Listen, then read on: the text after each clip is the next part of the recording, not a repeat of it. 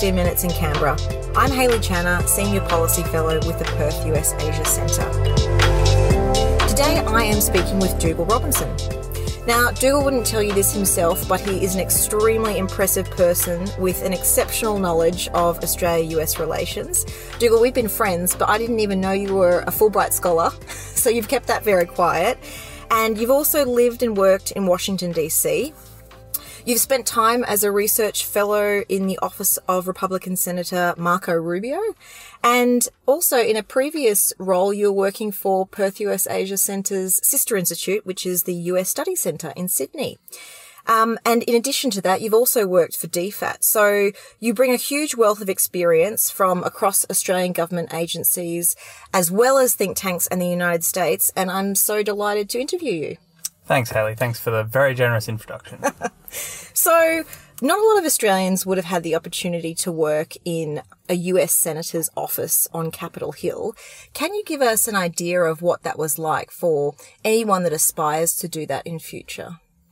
For sure. So I guess just to paint the picture, it was early 2014, January to April of that year. President Obama had been re-elected in 2012 and everyone was leading up to the 2016 election. At the time, Senator Rubio was one of the presumptive favourites for the Republican nomination. So I applied for this program through ANU. I was very excited to get the call that I'd got it, and they said, and we've placed you in the office of Senator Rubio. I said, oh, wow, okay, that's going to be interesting.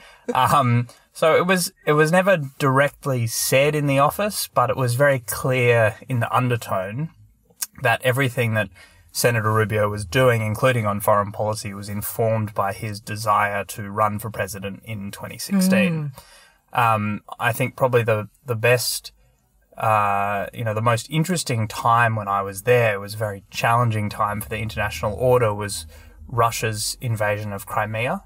And that crisis and the debate was playing out within Washington at the time about whether the US would intervene, whether it would sanction Russia, what the appropriate policy was. And at the time, Senator Rubio, like many Republican presidential aspirates or Republican foreign policy experts in general, he was very keen to paint President Obama as weak and as weak in standing up to Russia and to play to that Cold War, Cold Warrior mentality that there is in parts of the Republican Party and parts of the United States. So my task as a research fellow really was working for his chief foreign policy advisor, really just doing research notes and keeping them up to date with what was everybody saying about this. You know, not only what was the British Prime Minister or the German Chancellor saying, but also what was Ted Cruz saying, or what was Scott Walker saying, or you know, they were very interested in tracking the moves of other Republicans who were likely to run in that election. And then there was also the added angle of Senator Rubio being a senator from Florida with Cuban background and the very strong Cuban community in Miami. The sort of bashing up on Russia had a very strong air of playing to his base of fiercely anti-communist Cuban emigres living as citizens in Miami and in Florida. It's really amazing how much political officers, I think someone like myself who worked in a political office didn't realise, was that politicians need to be across every single development, especially now that we have 24-hour news and social media. If they're not across what other people in their party are saying, let alone, you know, people from across the aisle or in other countries, they're really seen as being behind in foreign policy issues, and that's what they need advisors for, is to provide them with that current advice. Something that you said also has made me think of another issue, which is just keeping US attention to the Indo-Pacific region, because when you were in the US, the focus was on Russia with the Crimea issue. Now the US is also pulling its troops out of the Middle East. They're probably almost all gone in a week or so.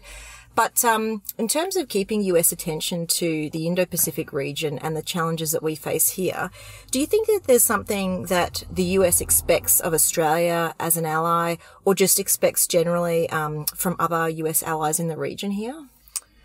I think the first thing I'd say is that in terms of keeping US attention on the Indo-Pacific, China's increasingly assertive behaviour is the primary driver of that. So anything that allies do can complement, can help, can inform US policy, but ultimately the trajectory of China's power and its behaviour is informing a growing bipartisan consensus in the United States on the importance of the Indo-Pacific, and a commensurate, if perhaps a little slow, prioritisation of resources away from other theatres and towards the Indo-Pacific.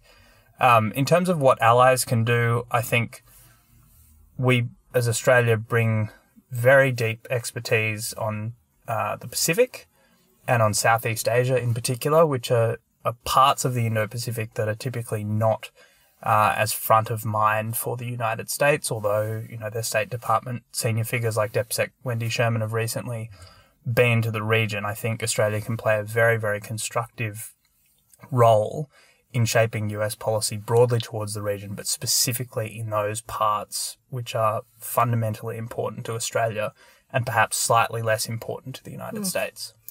This is actually a question I've been wondering about personally for a while. You mentioned that Australia can provide the United States with expertise and analysis on Southeast Asia and the Pacific, countries that we're closest to.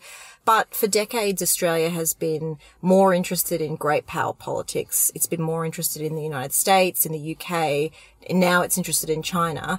You've worked for DFAT before. Do you think that there's a way Australia can beef up its Southeast Asia and Pacific expertise, or do you think that Australia's already doing a fair amount in that area and that we're pretty well covered?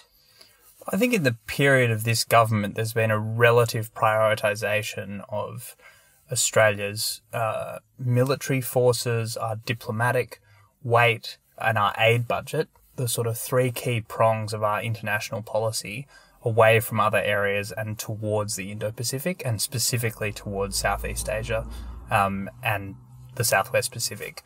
So I think there has been a notable shift in the past decade or so.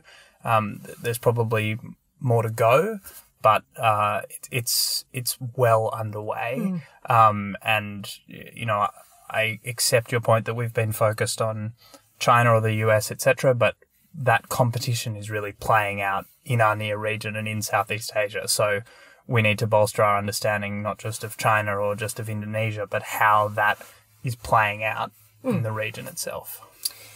Now that we have President Biden in the White House and Trump is hopefully a more distant memory, I'd be really interested to know your view on what do you think Trump's legacy has been in terms of Australia-US relations, and has there been a lasting impact on the alliance because of Trump?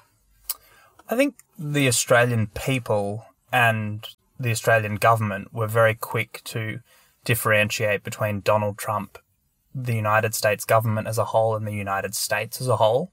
And that's something that's only continued. But equally, the foreign policy white paper, which I think was published in 2017, was, I think, right in assessing that the conditions were there for the US to perhaps play a less active role in the world, and that Trump had probably supercharged some of those underlying feelings among the electorate in the United States, which previously hadn't risen to or had a champion in high office.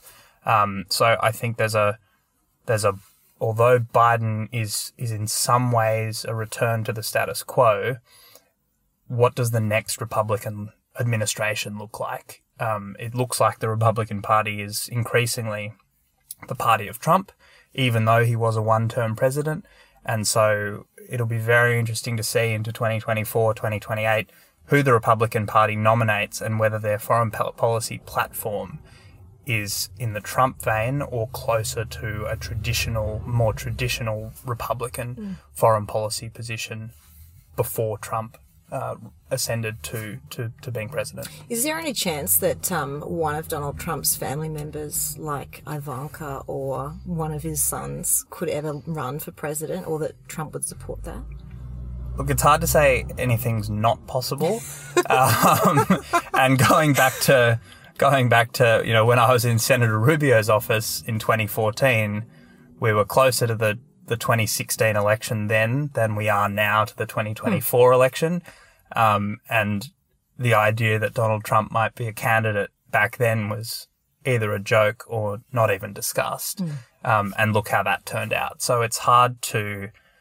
I think we should be careful in being You're not going to make predictions. too prescriptive. But look, there are also credible media reports that several of his children have political ambitions, and whether they play out, with a run towards the White House or for a Senate office or a gubernatorial office, will be watched by US watchers with keen interest.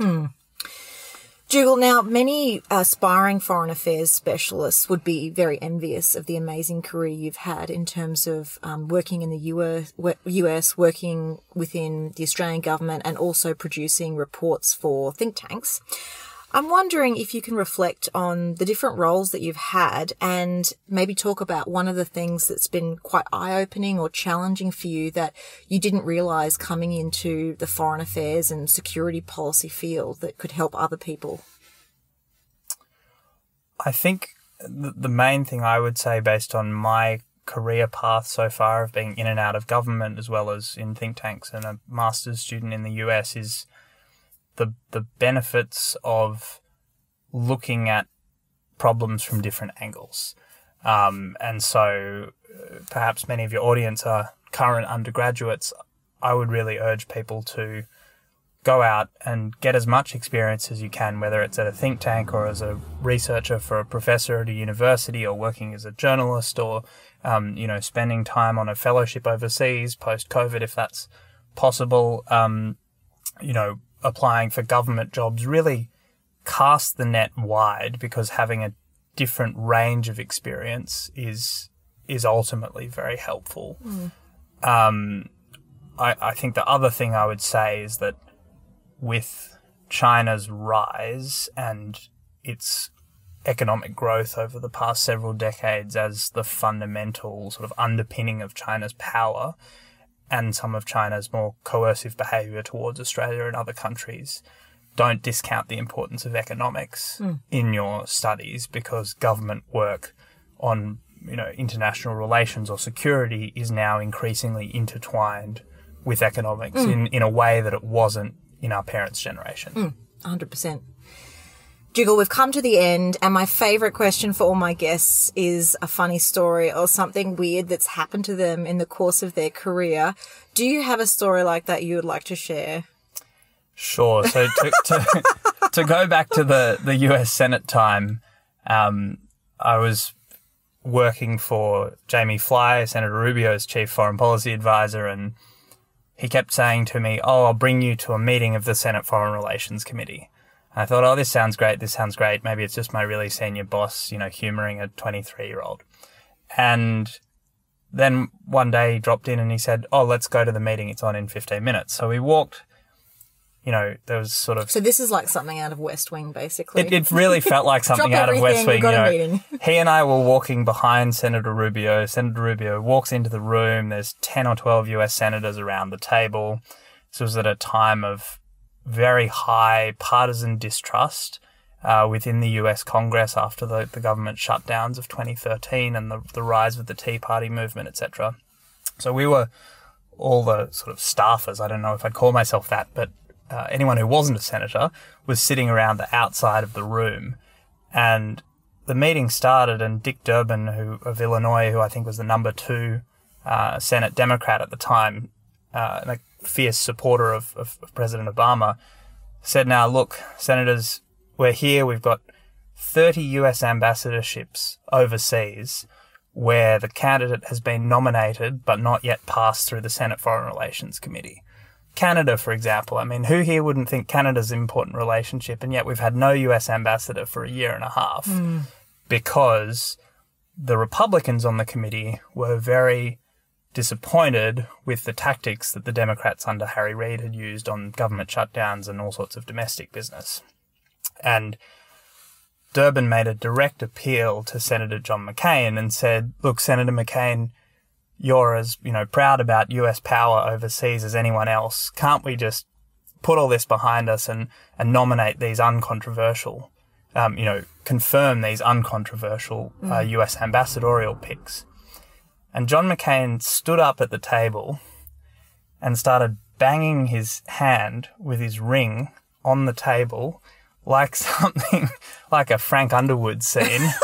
And he said, Senator Durbin, we've been great friends in this chamber for 20 years, and I, like anyone else, think US power overseas is incredibly important, but there's nothing more important than my rights as a US senator, and you and your Democratic friends trampled all over my rights, and so until you undo this and this and this, there is no way these nominations are passing through this committee.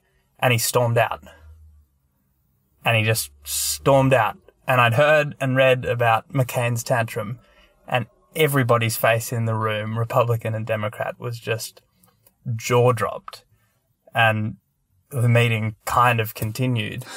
And then on the way out, I said to my boss, is that normal? He said, I have never seen anything like that working in Republican politics for 20 years.